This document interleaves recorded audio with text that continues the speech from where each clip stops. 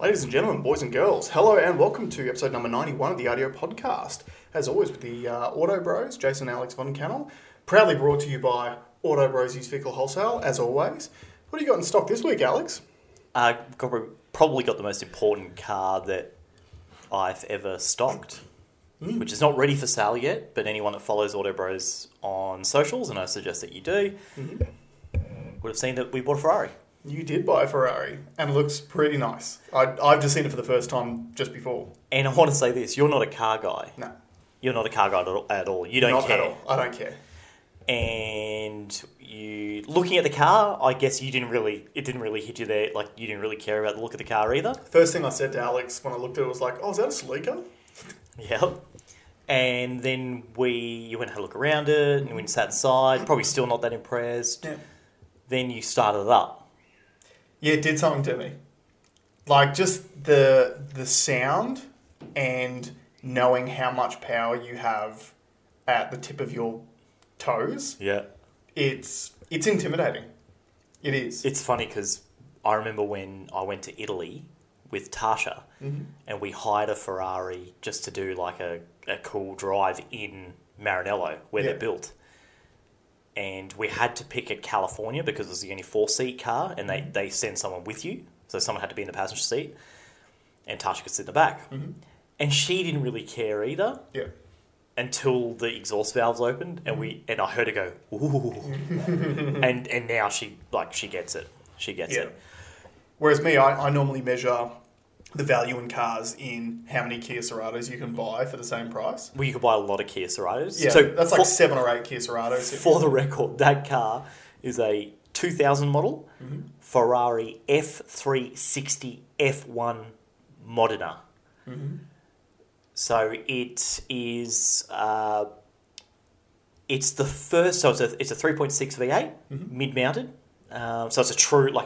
It's a real Ferrari. There's a bit of a debate. You know, my dad would say that... Or our dad would say that Ferrari is a V12 front engine because that's like where a lot of their heritage was. But arguably, what we think these days, a supercar should have the engine in the middle. So this car has the engine in the middle. Nice perspex screen where you can see it. Very beautiful engine to look at. Everything's all hand-built. And F1 meaning it's a automated manual paddle shift. So that was the first car to have like a... There were automatics that had switches, but this is actually very similar to a manual in terms of how it operates, but it's automated, which sucks. Like they're a bad gearbox. Right. They're very clunky. The idea was that it shifts gears fast, but you could go buy any new car that you bought today would shift faster than what that thing does. It's 22 years old now. So this particular car has come from the UK. It was imported 4 years ago and has never driven here. It had never been registered here, so I registered it for the first time on Thursday, I think it was. Yep. And we're not driving it yet until I've got it next week booked in to get all the fluids done, and then the 2 weeks after that, it's getting all the belt services done, which is the major thing, which terrifies people. You're supposed to have them done every 5 years. This one hasn't been done in 7, so we're just going to get it done. Yep. The car is in immaculate condition. It's in great nick. It's in absolutely awesome nick.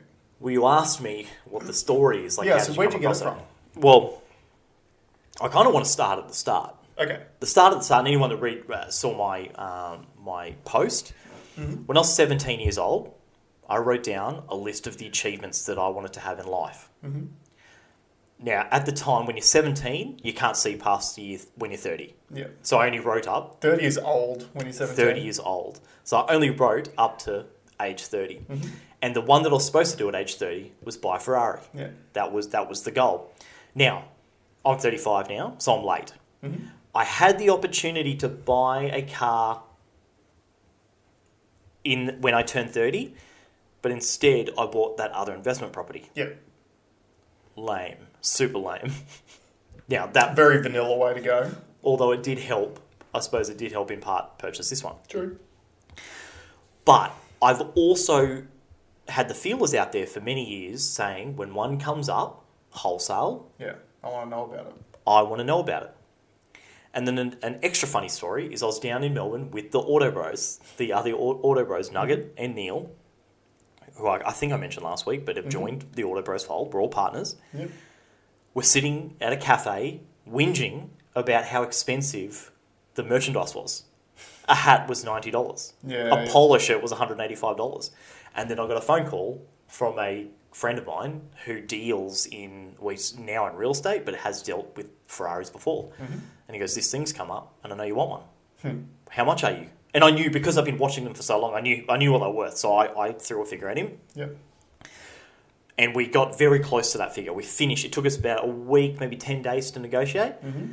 I'd never seen the car. I've seen some bad photos, and I had seen like a screenshot of a report that was done. Yep. So I had to be very trusting of this person. I do trust this guy, and it's absolutely paid off, because when I first picked up the car on Wednesday, it exceeded my expectations. Yeah, the conditions in my head, because I'd seen bad res photos, a laundry list. You've been doing this for so long. You were used to the photos that you see. If they're bad photos, you're like, well, the thing's obviously worse in real life. Yeah. Because if those are the best photos they could take, they're clearly hiding something. Yeah. So to have it exceed your expectations on such the biggest purchase you've ever made in regards to motor vehicles, that's pretty awesome. Yeah. And it's very cool. It's very cool. There's something very cool about... Now, look, I had an M2 last week, a BMW M2, which is faster from 0 to 100, more comfortable inside, would turn better, would brake better, would do everything better. Mm-hmm. It's not the same. Yeah. It's just not the same. There's something about it. And look, I won't be driving it fast. It's, you've got to be careful. It's a 22-year-old thoroughbred. Yeah. And so you got to drive with a bit of respect. But there was something. I don't know if anyone's taken Maccabi Diva out and she's 22 and expecting her to run the same speed, right? But at the same straight time, to the glue factory after that one. Being able to say that you've ridden Maccabi Diva is a thing. Yeah, for sure. Yeah. So look, it was a very proud moment. I'm stoked. I only just realised that that's a horse reference too. Yeah. Yeah. Someone said to me during the week, like, "Oh yeah, find me a." No, it's like, I'd rather a Mustang. I'm like, yeah, because it's a pony. This is a stallion. You stay on your ponies. Yeah, we'll stay on the stallions. So no, it was a very proud moment for all of us, I suppose, because look, it's huge. It's a big deal. It's a massive deal. But I'll tell you why it's a big deal. The main reason why it's a big deal is because in the lead up to that moment, most people either dismiss the idea or are so protective that they are negative towards it. Right. So I probably had more people in my camp saying either it wasn't going to happen at all or you shouldn't do it because it's irresponsible. Yeah. And that part is actually pretty hard to cut through. And I think it's only because I'm the type of person I am where I'm like, shut up, like, don't get in my way. I'm going to do it. Don't get in my way. But I understand also where it comes from them. It's pure fear. 100%. People fear what they don't know. Yeah. I hope you guys are listening to this. This is a big deal. And this affects a lot of people. Like 98% of people. On most decisions. Yeah. Fear is what stops people from taking those steps, okay? Fear of the unknown. Yeah. So do you know what I do? Take the step. I know. I find out. I do the research. That's why I knew. That's why I didn't need to make a second phone call when I was asked to price a sight unseen 22-year-old Ferrari. I knew because I knew the market back to front. Yeah. You know? There was no... I had done my due diligence. I've made a friend. I've mentioned on this pod before. I've made a friend with a independent Ferrari mechanic. Spoken to him. Know what I'm looking for. Understand that I'm going to spend a considerable amount of money to get this car up to where it's supposed to be. Yeah. But I know it, and I knew that, and I understand why people can be so negative towards it when they haven't done the groundwork. Yeah, that's right. And it's the same with everything. Because they don't know what you're talking about. They don't have a clue, so it scares them. They're scared of things that they don't know. But say that. I mean, I suppose that's my lesson. Like, don't shit on someone's ideas if you haven't taken the time to consider them. And that's what happens mostly. All the time. Right? Yeah. But imagine how powerful it would be if you and your whole network was on the same page and wanted to help each other grow to achieve all the things that you want to achieve. Yeah. Now, I have to say, since when I posted it up, I have had nothing but like Positive. good, positive. You know, someone said, awesome to see like guys at our age kicking goals. You know, and that stuff's very, very nice. But where I think, you know, I know that behind that positivity, there's probably a wall of, there's probably a group of people that, you know, thinks it came easy. Because they only see the success. Because they only see the success. Yeah. Right? Don't understand that I wrote this down on a piece of paper, you know, 20 years ago, 23 years ago. Don't understand that I knew the path that I was going to take to get it. Part of the reason why... how you just outed yourself as 40, by the way. What is it? What's the maths? 18. You said 23 years ago. Yeah. 18. Is that right? What are you? 35? 35. Yeah. 18. They don't understand that I had put the word out there so that I was the one that people would call when the opportunity arose, and then acted on it and put myself in a position where I could attain it. Yeah. Okay, so nothing happens by chance, nothing happens by luck. Lucky people aren't lucky. Lucky people put the steps in place so they are ready to accept opportunities that come 100%. To them. 100%. What's the saying, isn't it? Like, luck is where preparation meets opportunity. And I mean, obviously someone way smarter than me has put that together, but that's exactly what it is. It didn't just... Sure, it was a fleeting phone call, but it was one that had a multitude of steps that led up to that moment, and I was ready. Yeah. Okay, so... Well, even just... Now, it wasn't mad dash, just scrambled to get the money together. Oh, of course. For a couple of days, but we did it. We got there. But again, like, think about all the steps that are involved in that. Number one, you had business partners that could help you out with the financing of it. Number two, you had a mate that you've... Like, I know you have networked with this gentleman for years and years and years to the point where now you've got such a level of trust with him that you could take his word for it that it was the right thing. Yeah. Like, that's all the stuff that people don't understand and they don't see. They just go, oh, look, the boys have bought themselves a Ferrari. How good is that? Yeah, they went through a catalogue and found one there and just like to add to cart. Because that's what it would look like, I guess, at face value. But there are so many different parts to this, which... And look, probably one of the biggest parts out of it from me is... trust.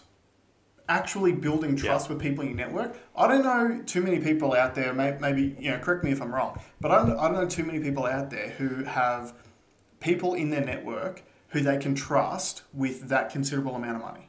Because that's what you were doing. Like when you trusted your friend, our friend, about the condition of that Ferrari, you're trusting him with that amount of money. Yep. That's a lot of money. Yep. Your mates are trusting you with the amount of money because you've got the expertise out of the guys who've actually invested in this thing. Yep. So trust is so important. So if there's any lesson that you can probably take out of this situation is who can you trust with that in your circle? Keep them close. Make sure you keep watering those connections. That's a big deal. I think to harvest those networks, it's got to be a two-way street. And I think there are a lot of people out there that have a very one-way idea of what networking is, i.e. I'll ring you when I need something. That's right.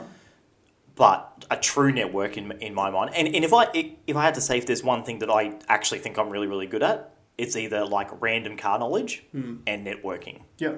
And, you know, I'm on the phone, you know, I probably ring someone in my network multiple times a day. Yeah. And it's funny too when you think about it because... It all really comes down to, like you said, you want it to be a two-way street when it comes to value share rather than being one way. And a one way is those people who just call you up when they want something. So the friend of yours that you haven't spoken to in 6 months who calls you up and goes, oh, mate, you got like a cheap trade-in or something that I can buy? Because I need a cheap car. That's a one-way value. What I find interesting is, like with this podcast, for example, we feel guilty when we spruik Auto Bros.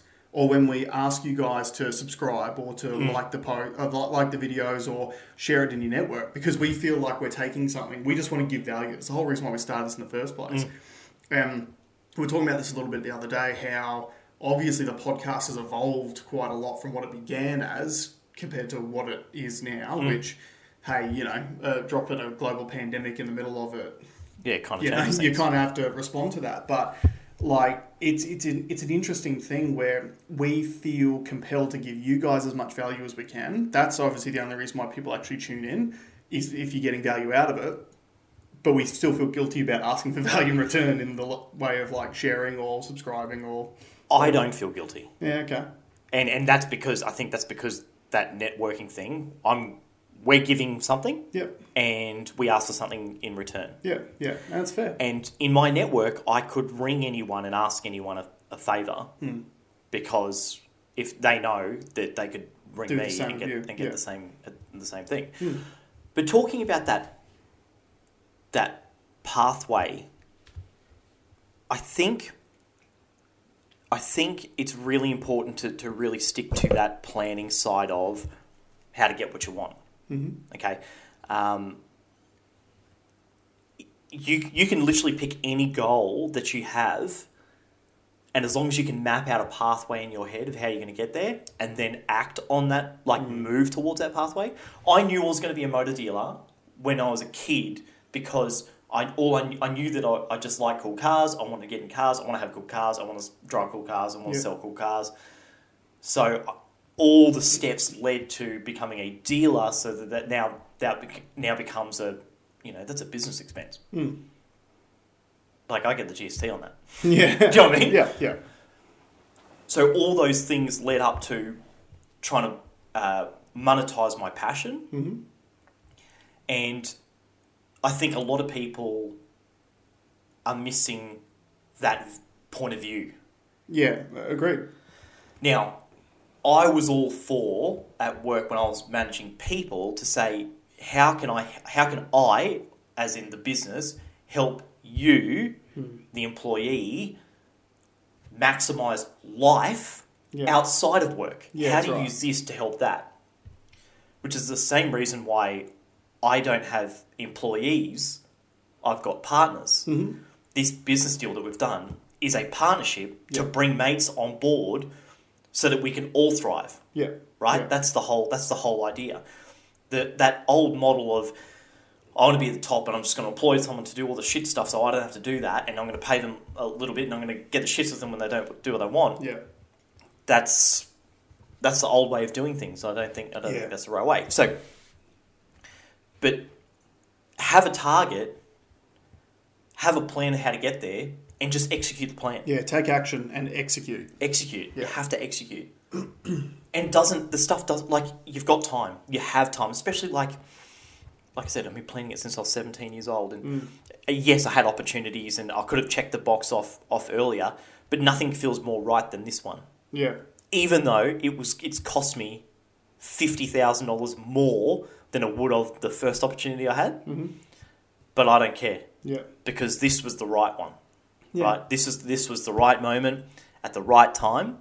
And another cool thing is that it gives confidence to the partners, also the customers, that we now know the ins and outs of how to deal in that space. Yeah. We're learning it. Yeah, it's and right. we're learning as we go. That's the other thing too. A lot of fear is derived from the unknown, because you don't know what kind of shit's going to happen. That's right. Well, guess what? Just know that shit's going to happen. That's right. And know that there are things that you can do to overcome the shit. Yep. It's as simple as Because that. I'm telling you right now, anyone who's ever done anything in life has had to do it the first time. And they weren't good at it. They were shit at it. So when you jump on Instagram and you see the greatest sporting stars in their field, or the greatest whoever it is, they all had to start from somewhere, and they sucked at it when they first started. But they kept showing up, they kept working on their craft, they kept learning every single day, and they learned from their experiences. And it's that whole thing of like, it doesn't matter how many times you get knocked down, you just got to get up that extra time. That's what they were doing. But I feel like what stands between a lot of people, and not only their dreams, but happiness and fulfillment, is, and it's a natural thing, which we've probably got to move away from a little bit as a society, but everyone's got a natural inclination to protect the people around them that they care about. And, like you said, people are scared of the unknown. So the problem is, if you've got a dream and you've done the research and you've put the effort in, and then you go and tell your parents about it, and they go, "No, don't do that. It's too risky." Like, you just can't. They don't know what you know. They don't know the hours, or like the thousands of hours of research that you've put in. Yeah. They don't understand that. All they know is, this is my kid, and I want to protect them more than anything in the world. And I don't know how to do that, so they probably don't know either, and I'm going to protect them from that. And changing nothing is usually the solution. Yeah. From outward looking in, inaction is the best form of action. That's right. So to talk about what the other side should do, so the people that are, like, let's say when someone in your network, your family, your friends comes to you with an idea, your response should be, "That's awesome. Yeah. How can I help?" Yeah, and that's something that, for me as a parent, I will try to be on top of as the kids get older, to a point where this becomes important. And one of the things that I think about a lot, because I'm a big fan of combat sports, particularly mixed martial arts. And there is nothing more fun to watch in MMA than the come up of the next big thing, right? And one of the hallmarks of that come up is that they think they're invincible and they just can't lose. Yeah. That attitude takes them really, really far. There's a guy, everyone just thinks about Conor McGregor, and he's probably one of the best examples of it. But there's a guy who kind of went the other way, which is a guy called Dominic Reyes. Dominic Reyes, light heavyweight in the UFC. He was that next big thing on the come up, and then he fought John Jones for the title. Lost by split decision, I think it was. Might have been unanimous, but it was a close fight. I, for one, and many other people thought that he won. He was never the same. So on the way up, he was absolutely unstoppable. Yeah. In his mind, he probably would have won that fight, got taken away from him. He's just lost every fight ever since then. And what I find so interesting about that is, it was blind confidence that got him that far. As soon as you took that confidence away from him, he's a different guy. So when it comes to things like business or just other decisions to make in life, we need to find a way to foster that confidence in people to just go and take the punt and do these things. Because that's the only way that you're going to do special things. And the problem is, I think for a lot of us, when you were younger, you get that confidence beat out of you because it's risky. Yeah. Right? Like, if you participate in risky behaviours, your parents try to beat that out of you. Yeah. And risky behaviours can mean a whole myriad of things. It can mean drug taking. It can mean drinking booze. Or it can mean stepping out of your comfort zone and starting a business. Yeah. Right? They're all risks, perceived risks to people who don't understand what you're doing. So I guess what I'm trying to say is, something that I'm going to be trying to do with my boys is try to find a way to foster that confidence. I want to protect them. I want to keep them safe. But keeping them inside the box ain't protecting them. And keeping inside the box only benefits their future employers. Yeah. It does. It benefits, maybe benefits society in terms of being a regular human being. But if you're going to do something extraordinary, you got to have a go. And there's nothing more invigorating than being outside the box. I remember when I first started Auto Bros, and coming out of that grind of, I knew where I had to be 6 days a week, rock up at 8 o'clock in the morning, leave at 6 o'clock at night. I knew the location. I knew what I had to when I sat down and turned my computer on. I knew what spreadsheet I had to open up first. Yeah. And then I remember stepping in here and going, right, like this is, I have to build all this now. This is all myself. Yeah, now what? So it's ironic how much comfort there can be in working 50 hours a week. Yeah, 100%. I ran into an old friend. This is last year, maybe even 2 years ago. A guy that went to school, and his words to me, he was so impressed that I'd started a business. And he said, "I'll be a wage whore for life." Those are his words. He said, "I will be a wage whore for life." Yeah. And, each to their own, but is that fulfilling a dream? Is that, or as long as, like I said, as long as you can leverage that to do something outside of it, like you might need a mind-numbing job so that you can be whatever your circumstance may be, are you following your dream? Yeah. It's at the end of the day, that car is just a car. Yeah. But it's a car that symbolises like a culmination of everything that I've tried to achieve, summed up in one nice red prancing horse. Yeah, which is just the beginning. just the beginning. Yeah. Like, this literally opens up and the boys are stoked. They're like, we're unstoppable now. Like, you know, like this will be the first of many. Yeah. Okay, yeah. so, yeah, sorry to ramble on about that, but I do think it's really important. Don't apologise. It's a big deal, and like in our society, we've definitely got tall poppy syndrome, especially in Australia. And the biggest problem is that we often don't, unless you're the right person, we often don't allow people to celebrate their achievements. And someone that we gave a shout out to a few months ago is the embodiment of that in Australia for me, which is Ash Barty. Ash Barty has achieved amazing things. The only reason why Australia loves her so much more than everyone else is because she's so humble. For us in Australia, that's like a requirement. I don't think I'm humble, though. You're not. And that's why celebrating your achievement is seen as a negative thing. Yeah. Regardless of the fact that you both probably worked just as hard to achieve your dreams that you have had, your attitude, it seems to be the differentiator. Yeah. So this is another thing I'm going to say. Anyone out there in your network, if your friends achieve something, celebrate that achievement. Yeah. And celebrate it genuinely. Actually care that they're doing something that's a big deal for them. And if there's anything you can do to help them. Yeah. Like, imagine this. Reach out. Offer your help.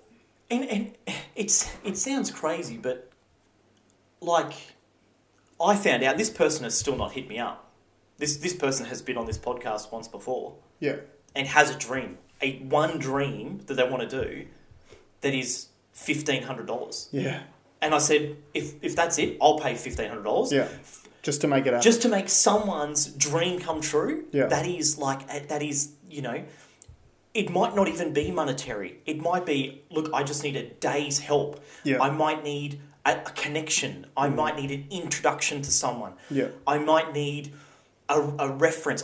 It could be anything, but if you could help someone in your network, you know, when the sea rises, all ships rise together. Yeah. We can really help ourselves. And I think that's one of the biggest things that we can take out of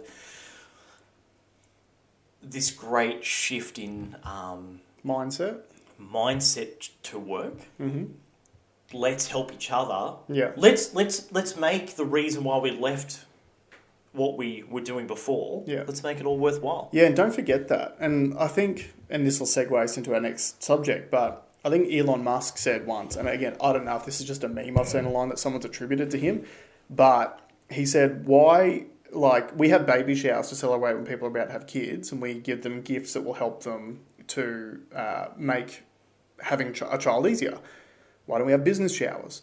So if one of your friends is starting a business, why don't we have a business shower? Get everyone together. Just go, hey, what can I do? What do you need assistance with to get yourself off the ground? Because we just don't do that. Harry did it. Friday, last night. Yeah. Picked up 4-pack of beers, came after work, sat here. Yeah. Yeah. Like, that stuff is super important. Yeah, and just, like, be willing to offer that for nothing in return. Like, if you really care about your friends and your family and you want people to be happy and do well, offer what you can and don't expect anything in return. Yeah. And I guarantee you, whatever you offer, you'll get back tenfold some way. It's the way karma works. Yeah. But, yeah, offer what you can. Help each other out. Now, the Elon deal. Yeah. So let's move on. Because obviously the biggest news of the week is the Twitter deal's gone through. Elon Musk does own Twitter. The details will be ironed out over the next few months. What are your thoughts? Well, I want to start with yours because I've got lots of thoughts. Okay. So, I have a few thoughts on this, which some are positive, some are negative. First of all, the mass freak out by the staff and also Select staff. The majority of the staff. No, the staff that you hear about. True. Yeah. But also about a lot of the user base, at least the current user base, is very, very interesting to me. There seems to be this... With the user base thing, do you mean like, they are coming to get us? Us bots, what are we going to do? You mean all the bots that have gone to Instagram? Yes. we need to migrate over. Yeah. That's... Zuckerberg's sucking them back into his fingers. That's one of my next points too. But no, it's very interesting where... I saw Zuby made a comment about it where he said that the ironic thing is that the people who are freaking out over this, they aren't worried about being deplatformed or censored themselves. They are worried about the people who have been deplatformed or censored not being deplatformed and censored. Yeah. Which is intriguing to me because we try to claim that as a society we're trying to move forwards and we're trying to be progressive. And a lot of people on the left side of politics, which are these people we're speaking about in regards to Twitter, they consider themselves progressives. And it's all about moving society forwards. Yeah, which we should. Which we absolutely should. But you don't move society forwards by shunning a certain percentage of society and their ideas. No. But also, you don't move society forward by shunning people based on a set of rules that you don't apply evenly.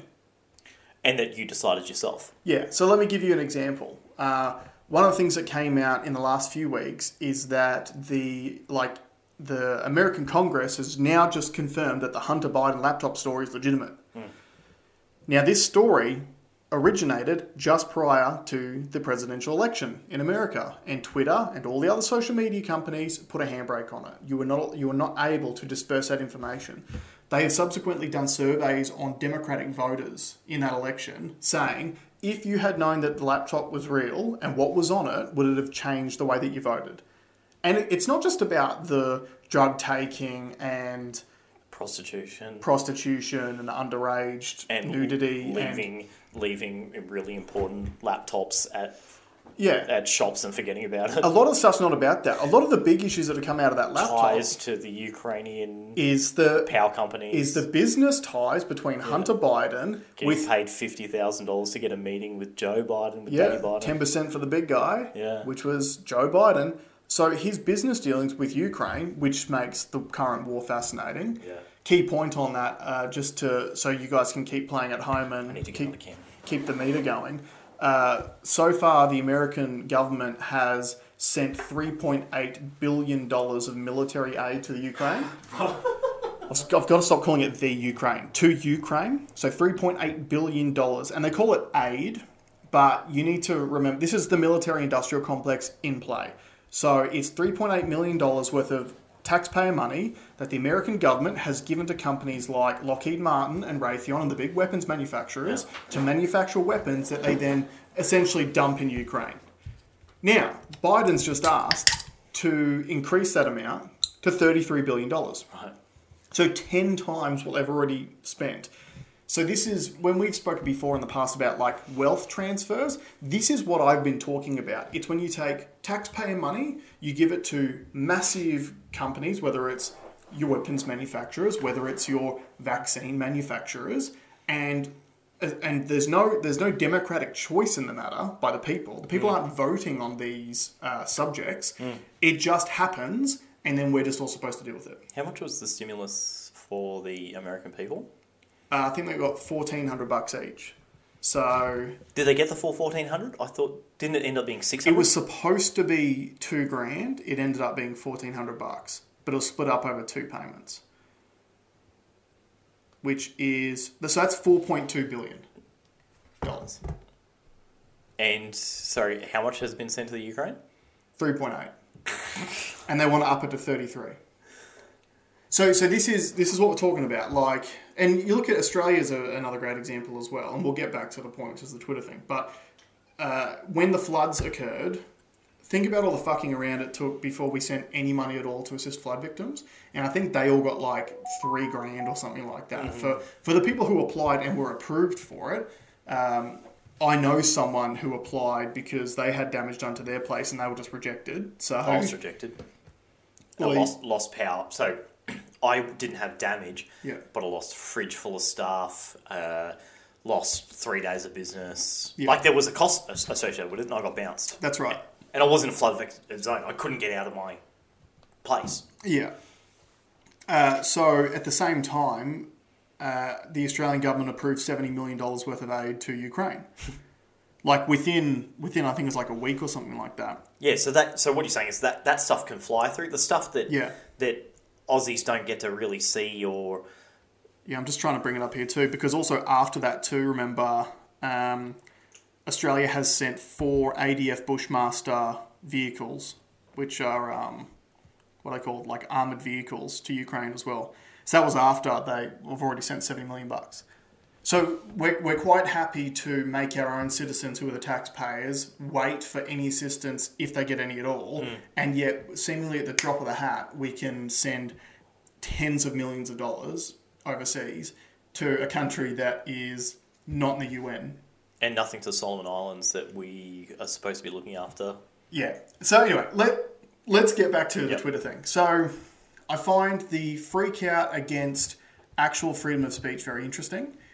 One of the biggest things about it, which both I think is a great thing and a scary thing at the same time, because it ties into something else that's also happened in the last week, is Elon wants to authenticate every single account on Twitter. Yeah, that's why I made the joke about the bots. Yes. Yeah. So the positives of this is I'll start with the initial problem. The problem that Twitter has is, and the reason why Twitter is important, the reason why Elon's burning $44 billion on it. On the drip too. Yeah, because you don't spend that sort of money if it's not important, right? The reason why Twitter is important is because it is where most of I'm going to call them elites, even though I hate the word, but most of the elites are on Twitter, and that is where they trial out and set a lot of social policy stuff. Sure. And the problem with bots and troll farms is that a lot of bad ideas which are put forth into the discussion of ideas get way too much artificial support from bots. Because they basically go, we want to get this idea rammed into people's heads, and the number one way to make someone believe something is to make that person believe that everyone else agrees with it. So I'll paint a little bit of picture for people that don't really understand that. So imagine your friends had started a band and they're playing, and then a rival band didn't like them taking all their gigs. Yeah. So they created a cyborg that looks like a person that goes to the crowd and go, you suck, boo. And then they keep building these bots. So now there's like 50% of the people in that concert are now bots going, boo, boo, hiss. And now everyone else going, oh man, these guys must suck, boo, boo, hiss. And then you've literally just you've artificially changed people's perception of that band. And on the flip side of that as well is you artificially change it in the positive for the other band. So one thing that a lot of people who use a lot of social media will know about, but a lot of people won't, and we've had people reach out offering the service to us for the podcast. The reason why a lot of channels grow so quickly is because the people who subscribe to the channels are fake. So there are actual people who run businesses where they've just got thousands of fake accounts. They contact you and go, hey, for this fee, we're going to increase your subscribers by X amount. You pay them the fee, and then all they do is they go and get every fake account, they hit subscribe, and they go, see, look how good we did. But they're not actual real people. Now, again, why is this important? It's because if you are trying to craft policy which affects the entire population, not just the people who are on Twitter, when a bad idea gets put forth, but someone has an ulterior motive behind promoting it, that therefore puts their money behind sending bots to make sure it looks like it's artificially the right thing to do, well then all of a sudden there's a lot of people, and I'd say it's probably 40% of the population, which they'll pretty much just go whichever way the wind flows. Wasn't there a ratio of how many users, how many Twitter bots there were compared to Twitter users? Well, see, this is where it's also going to get interesting too, and why the authentication I think is really important but also scary. So a lot of these people who've got massive followings, like 100 million followers, 60 million of those might be bots. So they might only have 40 million followers, but look way more impressive. Like you guys would know it, every single day you get people trying to add you on social media from fake accounts. Happens every single day. Happens to the podcast all the time. You look at when Joe Rogan posts something up on social media, and you go into the comments, and it's like all the thoughts going, I like to take my clothes off online. That's funny that's what you see, because what I see is click here for free Bitcoin. There you go. Yeah. Obviously horses for courses.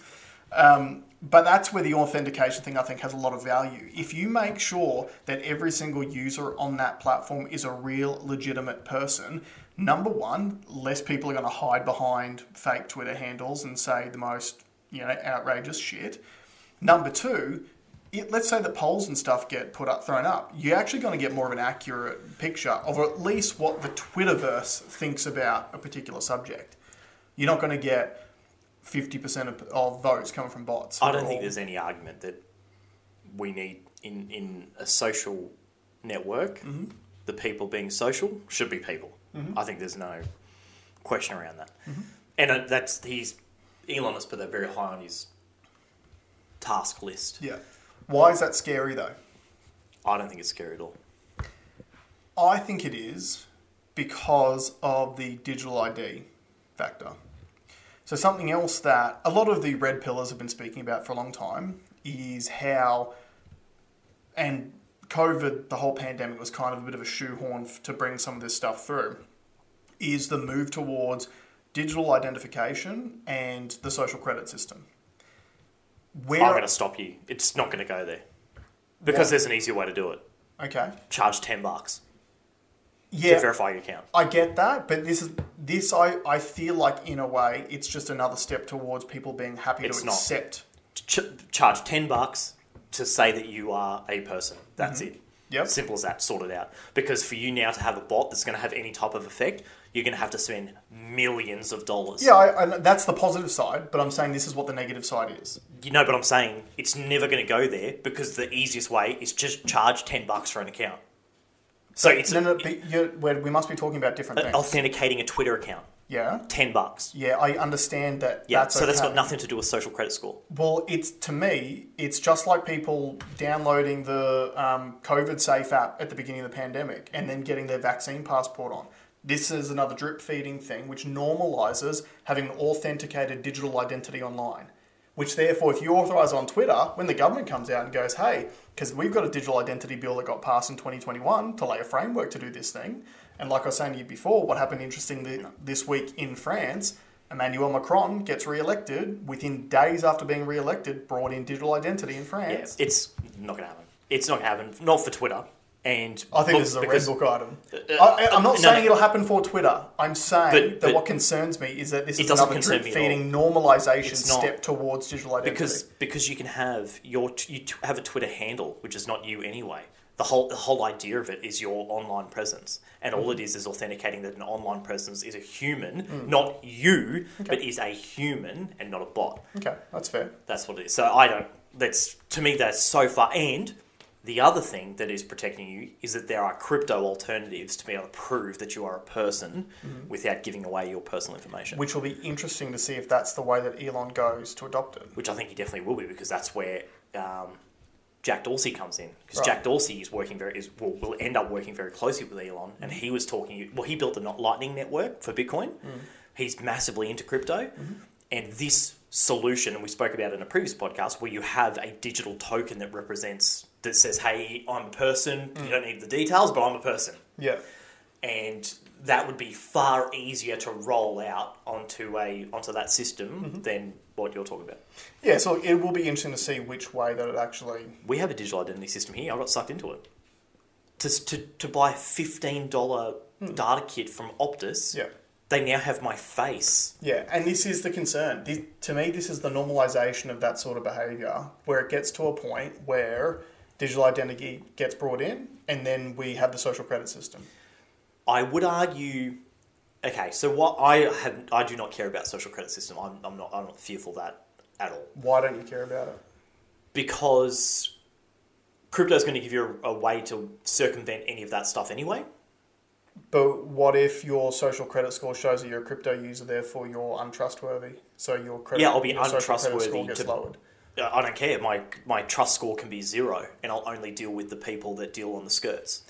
Yeah, I think it's naive to think that if the digital credit system gets brought in and social credit score, I think it's naive to believe that you're going to be able to operate outside of that.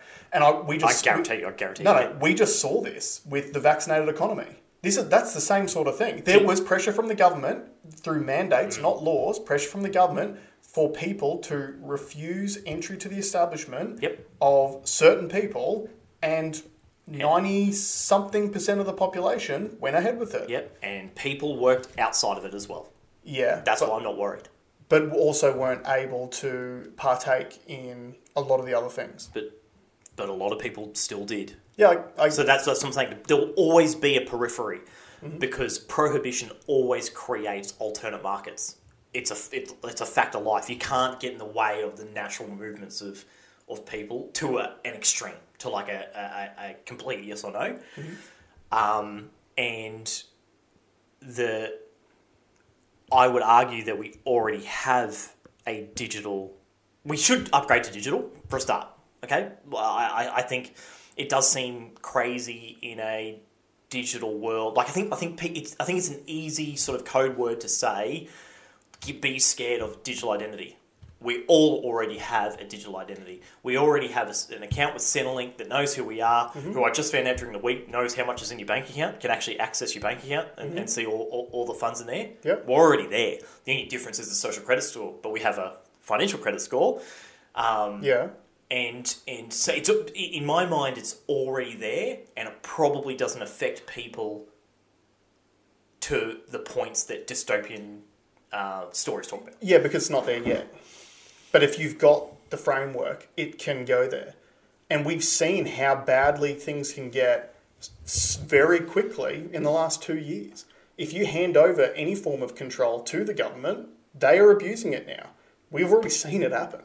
Yep, but let me pay. They're going to pay for that in this upcoming election, so we'll see that. Well, maybe.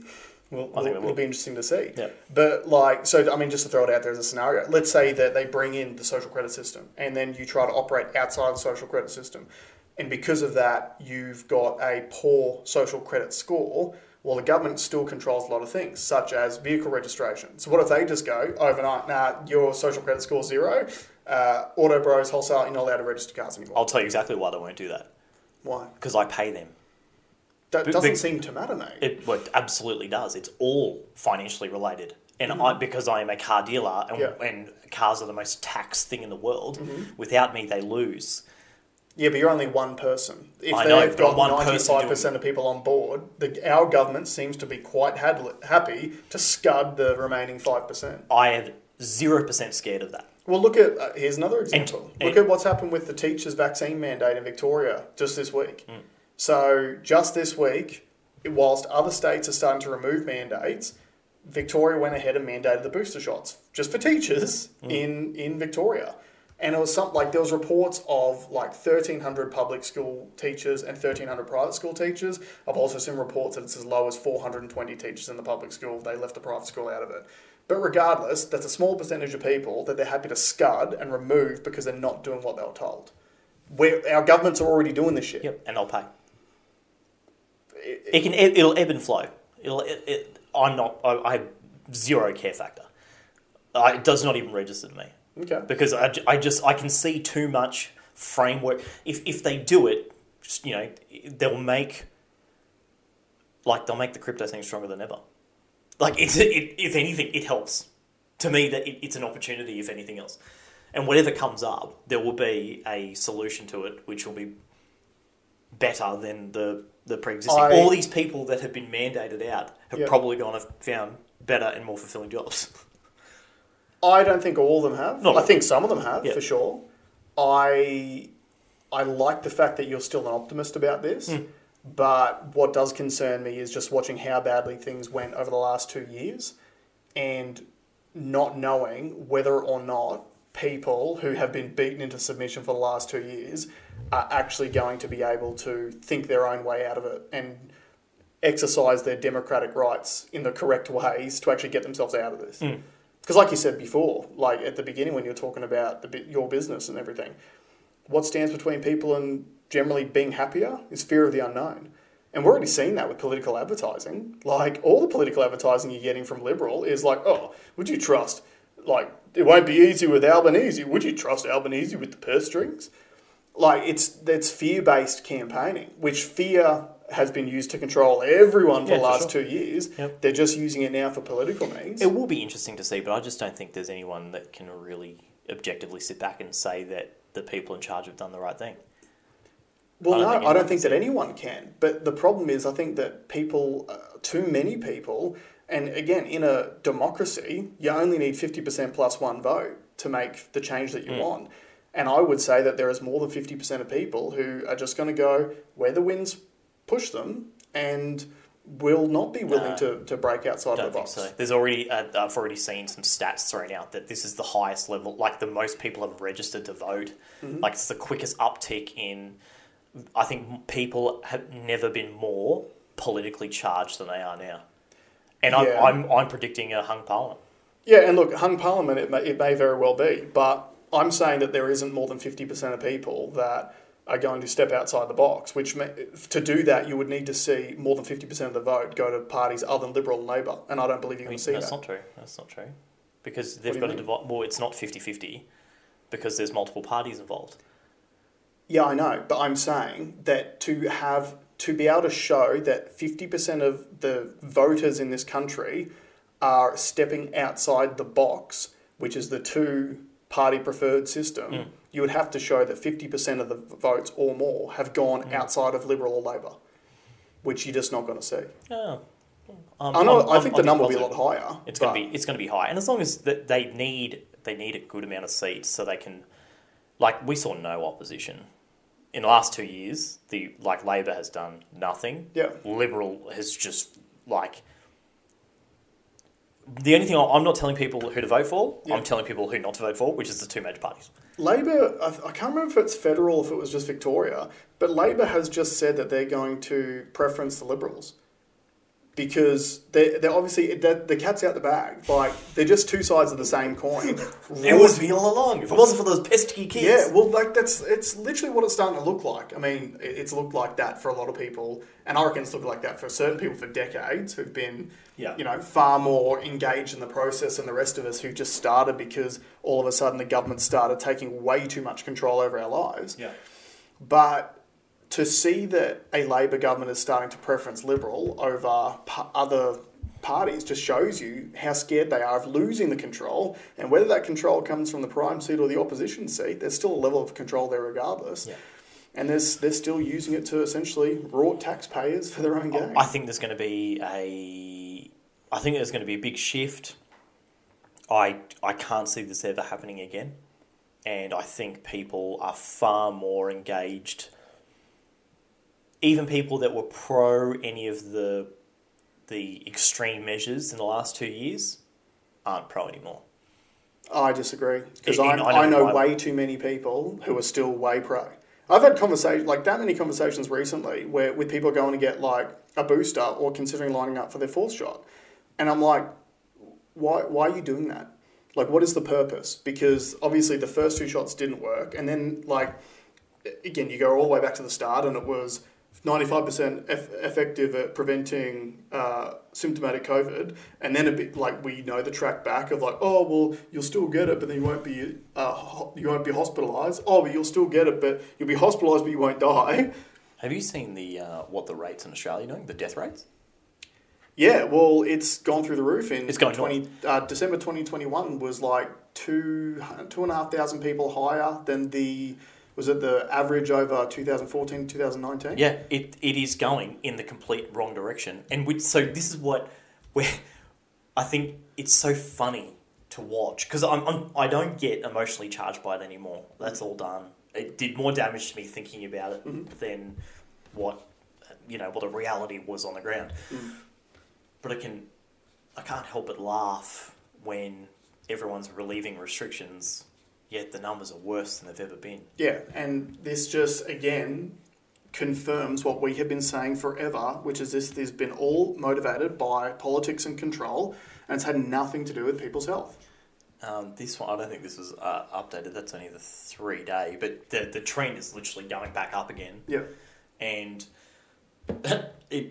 there's no. This is what scares me about the politics thing. Because there are still people, I wonder what the, while you look at that, I wonder what the booster percentage is at. Let's go to the COVID Live stats. Because like you were saying, you have this positive view that you don't think this will ever happen again. It's still happening on the same situation. No, but anyone who lines up and gets a booster, especially ones who aren't mandated in their workplace, which again is fucking mental that they would be, those are the people who aren't going to step outside the box. Because even though they clearly know the product doesn't work, they're still lining up and doing it. Yeah, I don't doubt that at all. I agree with that. I agree with that sentiment. I just think in my network, And look, maybe it's because I'm a bit vocal about it. I don't know. Maybe I've swayed some people, or maybe they don't want to tell me the truth. Mm-hmm. Most people are anti-booster. Mm-hmm. I spoke to an old bloke the other day who was terrified of COVID. Yeah. And he said, I had an interesting talk with my doctor. I asked him about the booster shot, and he started to tell me, and I said, no, I'll stop you right there. Have you had the booster, doc? And he said no. And he goes, that's all I need to know. Yeah. You know, it's still not mandated for politicians. And why would it? Exactly. 65.1% of Australians 16 plus have had a booster. What's the percentage? 65.1%. And that's the concern. In a democracy, there's obviously 65% of people who've been scared into taking action, which is fucking stupid.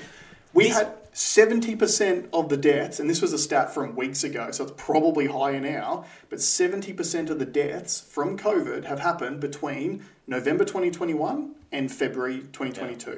70% of the deaths. Graph here. Yeah. That total accumulated death number. Yes. So this is what I'm saying. If you just take a step back and you look at the data, you go, clearly the product's not working. However, we have politicians and certain figures that get on TV every single day and just keep saying it is working, and the people who just go with the wins are just doing what they're told. They're not saying it's working though now. But they are. That's why they're still telling people to do it. They're not saying it's working. They're not talking about it. We're talking about other stuff. No, they're not. They're still talking about boosters. Not in my Well, look at what happened in Victoria this week. They're still mandating boosters now for teachers. But they've pulled every other one out. So there's more against it than there is for. Yes, there's a small one, and we know that that's going to get overturned soon. There's only a matter of time, right? Well, more mandates are getting pulled than are getting enforced. Yeah. So that rate of enforcement is going in the right direction. But we're still going to be manufacturing mRNA vaccines in Australia. Yeah, mental. Which will tie in. I've got my daily story, my weekly story. Oh, yeah. It will tie into that. But I want to tell you my thing about Twitter. Right. I don't care what... I love it how there's certain media outlets very anti it. Mm-hmm. There's some that are very pro it. Yeah. Okay? I don't care. He's going to do a better job than what anyone thinks. Mm-hmm. I think the people that you're hearing about that work there are absolutely the minority. At Twitter? Yeah. You think? Absolutely. There was a stat... There's a handful of people talking out about the changes from Twitter, and you hear nothing from anyone else, which is a representation of Twitter's entire community. Potentially, the extreme antis are the loudest. Yeah, I will say though that I did see a stat the other day that they did a survey on certain companies and where their employees have sent their political donations for the American midterm elections, and for Twitter, 98% of them sent donations to the Democrats. Not to the Republicans. So, but again, I don't think there's going to be mass exodus. I think it's all noise. I don't think these people are actually going to come through with any of the stuff that they're threatening to do. I think if Elon integrates Lightning payments, decentralized token authentication and removes the bots, the product will be infinitely better. I agree. Therefore, the people will naturally move across it regardless of your political standing, purely just because the user interface is going to be better. The product will be better. Okay? I think that I'd love to, if I had some spare cash now, I'd be buying Tesla stock, because Tesla took a hit because he had to sell $8 billion worth, which pushed the price down. I think it's $850 or something. Like, I'd love to have bought some Tesla stock. I think that Tesla will rally hard. I don't know if we spoke about it here. Did you hear the boss of Fisker, who's another electric car company? He's saying that he's jumping off Twitter because he knows that when Elon gets in charge that he's just going to censor it. You just censored yourself, you fucking... Yeah, I know. You just censored yourself. Yeah. If you can't fire me, I quit. Yeah, that's exactly what it is. Yeah. Which is mad because Tesla's open source. So anyone can access any of that stuff anyways. Like, he's been a very open book. He just wants, Speaking of open source, I can't wait for the algorithm to become open source. Oh, okay. Now, that is the key point that I don't think anyone's talking nearly enough about. Yeah, agreed. Now, what does open source mean? Open source means the code is readily available so that one of us or a programmer can effectively interpret what the code is. Yeah. I wanted to post up when I heard that the deal was done. I wanted to put a quick short up there to say, hey, I wonder if at Twitter they're doing a mad dash to change the algorithm before it gets released. Have you seen there's been stories about them apparently locking the algorithm so no one can mess with it? Now, which, again, you got to take with a grain of salt as well. Oh, yeah, we locked it. Yeah, quick, fucking change it. Change it. Get the other one out. Now, why is this significant? This, to me, will be the most... This will be the silver bullet in terms of potential social manipulation. Mm-hmm. And, because what if the code basically says, if you are this political, leaning this way, then do this. Mm-hmm. If you are this, then get rid of. Yeah. If you are this extremist, put in more extremists. Like if the code comes out and says for all of us, shows for all of us to see that it's tried to turn us on each other, and it's tried to indoctrinate a certain ideology that's built into the code. Yeah. There could be some real problems. Well, sorry, no one's going to pay. No one's. There's going to be no repercussions. I should, because there never will be. But it will be very interesting to see what will be said by the people that kind of perpetrated this. But also, I just hope it gets seen as the wake-up call for a lot of people that they need to have. Because so many people, all of us these days are attached to our phones. We all are, whether you admit it or not. I've just had 24 hours without it and it was hell. Yeah, except for my wife. My wife's the only person who's not programmed by phones at all because I don't even bother calling her. I put you down as my emergency contact on everything because at least I'll know that you'll answer the phone. Yeah. But everyone's attached to their phones. So there's an old saying in leadership when you do any sort of leadership course, which is, I cannot not influence you. Yeah. And what that means is that whether I'm telling you to do something or telling you not to do something, I'm still influencing you in some way, shape or form. So if you think that you going online and seeing what your newsfeed has cultivated for you is not influencing you, you're kidding yourself. Yeah. And if they make that algorithm public knowledge, and I think it'll be as simple as that. It'll be like, if X, then... Show trans. No, if X, then get vaccinated. If Y, then get vaccinated. Yeah. And that will come out. This code is proudly sponsored by Pfizer. Yeah, it'll literally be written in the code. Yeah.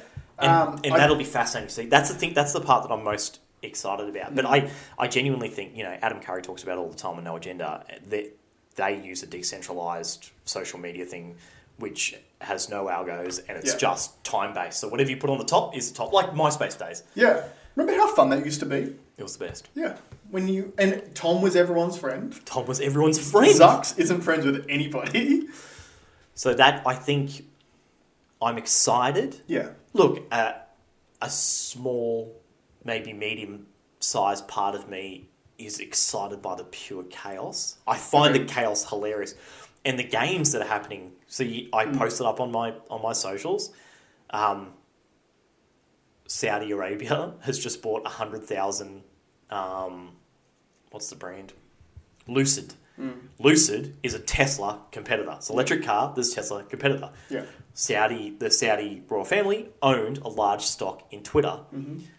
He called out and said, I don't like the Elon deal because I think the future value of Twitter is going to be way more. Yeah. Elon's gone, well, that's because you aren't pro free speech. Yeah. And then he's clapped back by going, well, we'll just buy 100,000 of your competitors and make them stronger. Yeah.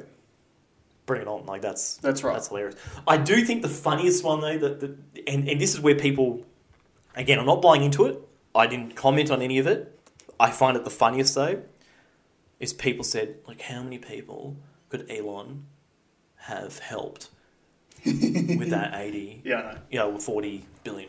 Like, how many homeless people could he fed? Yeah. And then when you just rattled off the figures that, like, That we've sent to your the government war just effort? did it like that. That's right. To buy missiles for another country. Let's consider that. We think it's fucking bonkers that this billionaire white guy can spend $44 billion on owning social own discourse. Yeah, of his own coin, which, like you said, he's paying part of it on tech anyway, so he's going to pay interest. His interest bill is going to be $1 billion a year. Yeah. And yet, the American government wants to spend $38 billion now on weapons to send to Ukraine. Which one's worse for discourse? And also, you don't think that building an electric car company is helping the world? That's You also don't the funny think thing. building a solar city is helping the world? You don't think that electric storage is helping the world? You don't think that making rockets recyclable and creating mankind to be interplanetary, you don't think that's a good thing for mankind? You realise that Elon Musk has, by doing this, single-handedly created endless amounts of perpetual energy. You remember those old memes about if you want to create a perpetual energy machine, you get a cat and you stick buttered toast to its back with the buttered side facing out, and you drop it because cats always land on their feet, but the buttered toast always lands butter side down and just constantly spins. Perpetual energy. He's just created this as well because the same people who are absolutely against him and hate him for buying Twitter drive Teslas. So they're just going around in circles as well. We should also touch on the deal. Did you hear that Bill Gates texted Elon about doing some philanthropy work? Yeah. And so the text got leaked, and apparently Elon had sent screenshots to one of his friends, and his friend leaked it. Yeah. He probably said, leak it. Yeah. And Bill Gates basically said, hey, you're rich, I'm rich, we could get together and do some philanthropy work. He asked him for a donation. Yeah. Yeah. And Elon's like... Have you still got a short position in Tesla? So Bill Gates has a $500 million short on Tesla. Now, what does that mean?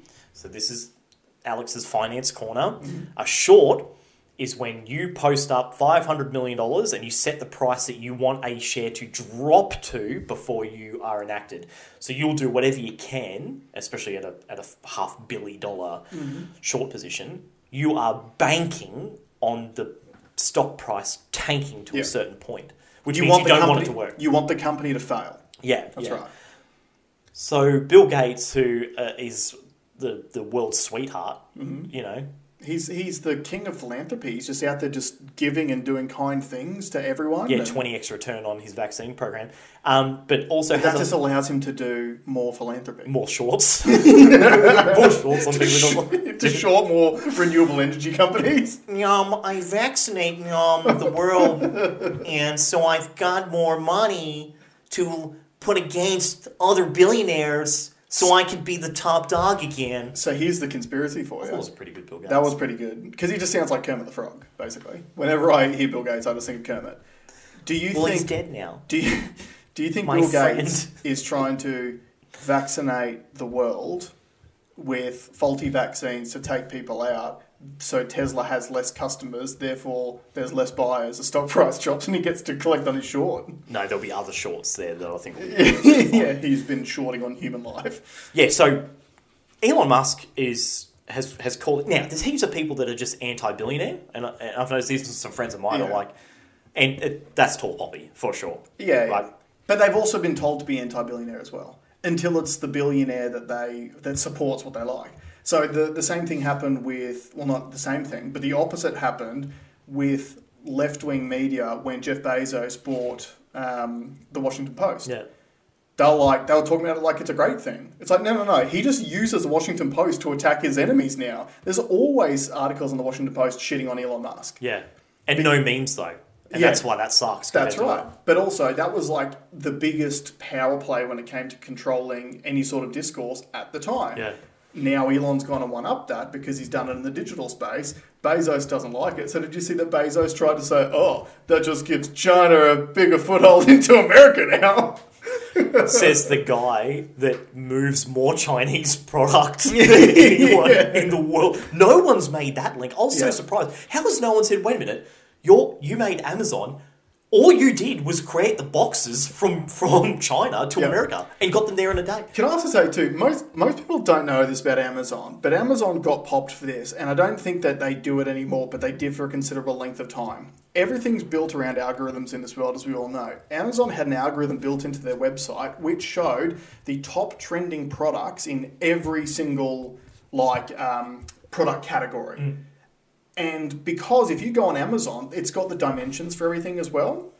So they literally then started producing Amazon's own version of the top ranking products using the dimensions on their website, because you have to put them up there when you're the manufacturer to create their own products. And then the algorithm prioritized the Amazon product above the original. For sure. I mean, you can see that happening in slow time at supermarkets. Yeah. Meanwhile, their employees are shitting in plastic bags because they don't have enough time to go to the toilet. Otherwise, they're going to get fired by text message. And get fired by a bot. Yeah. If they say the word union in their intranet chat. Like, Amazon is the most disgusting...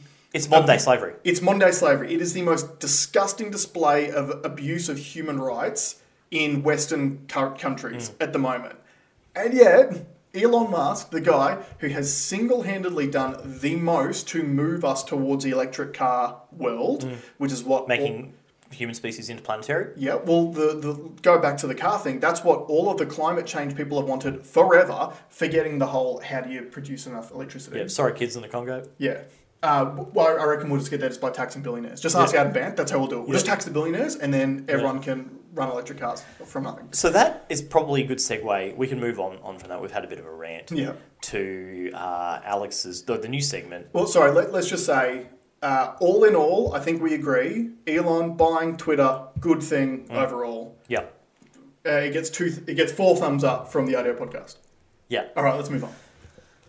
So I found it interesting. It was actually a video that I watched on Veritasium, and I'll send you I like Veritasium. The link.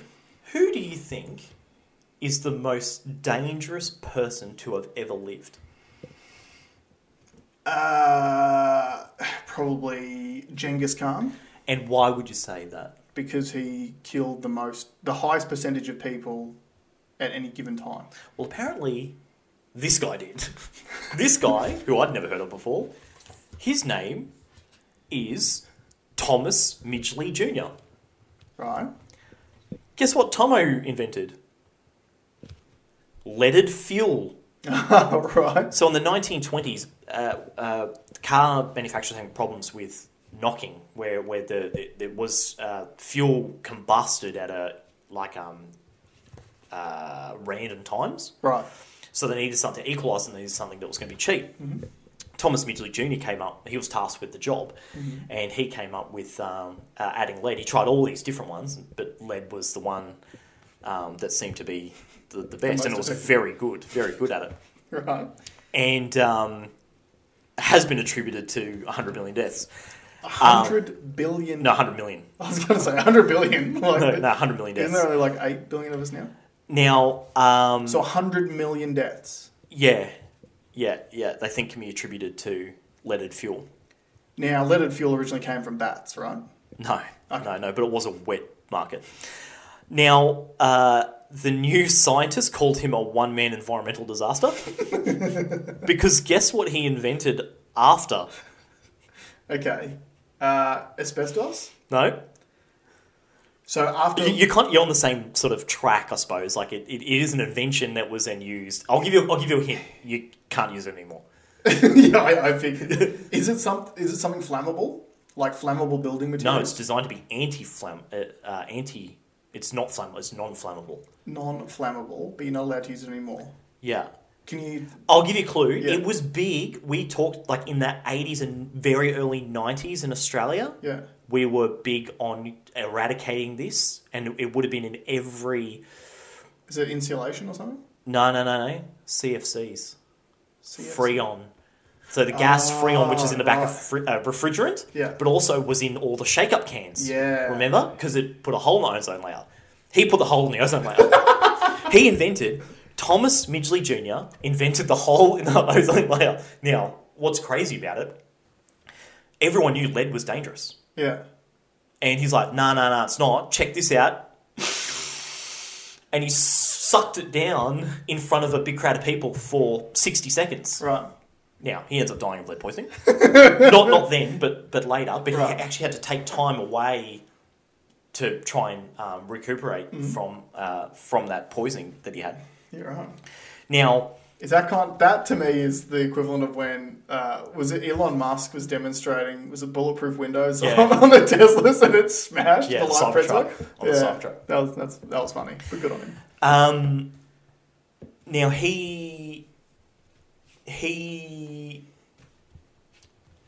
there was a little bit.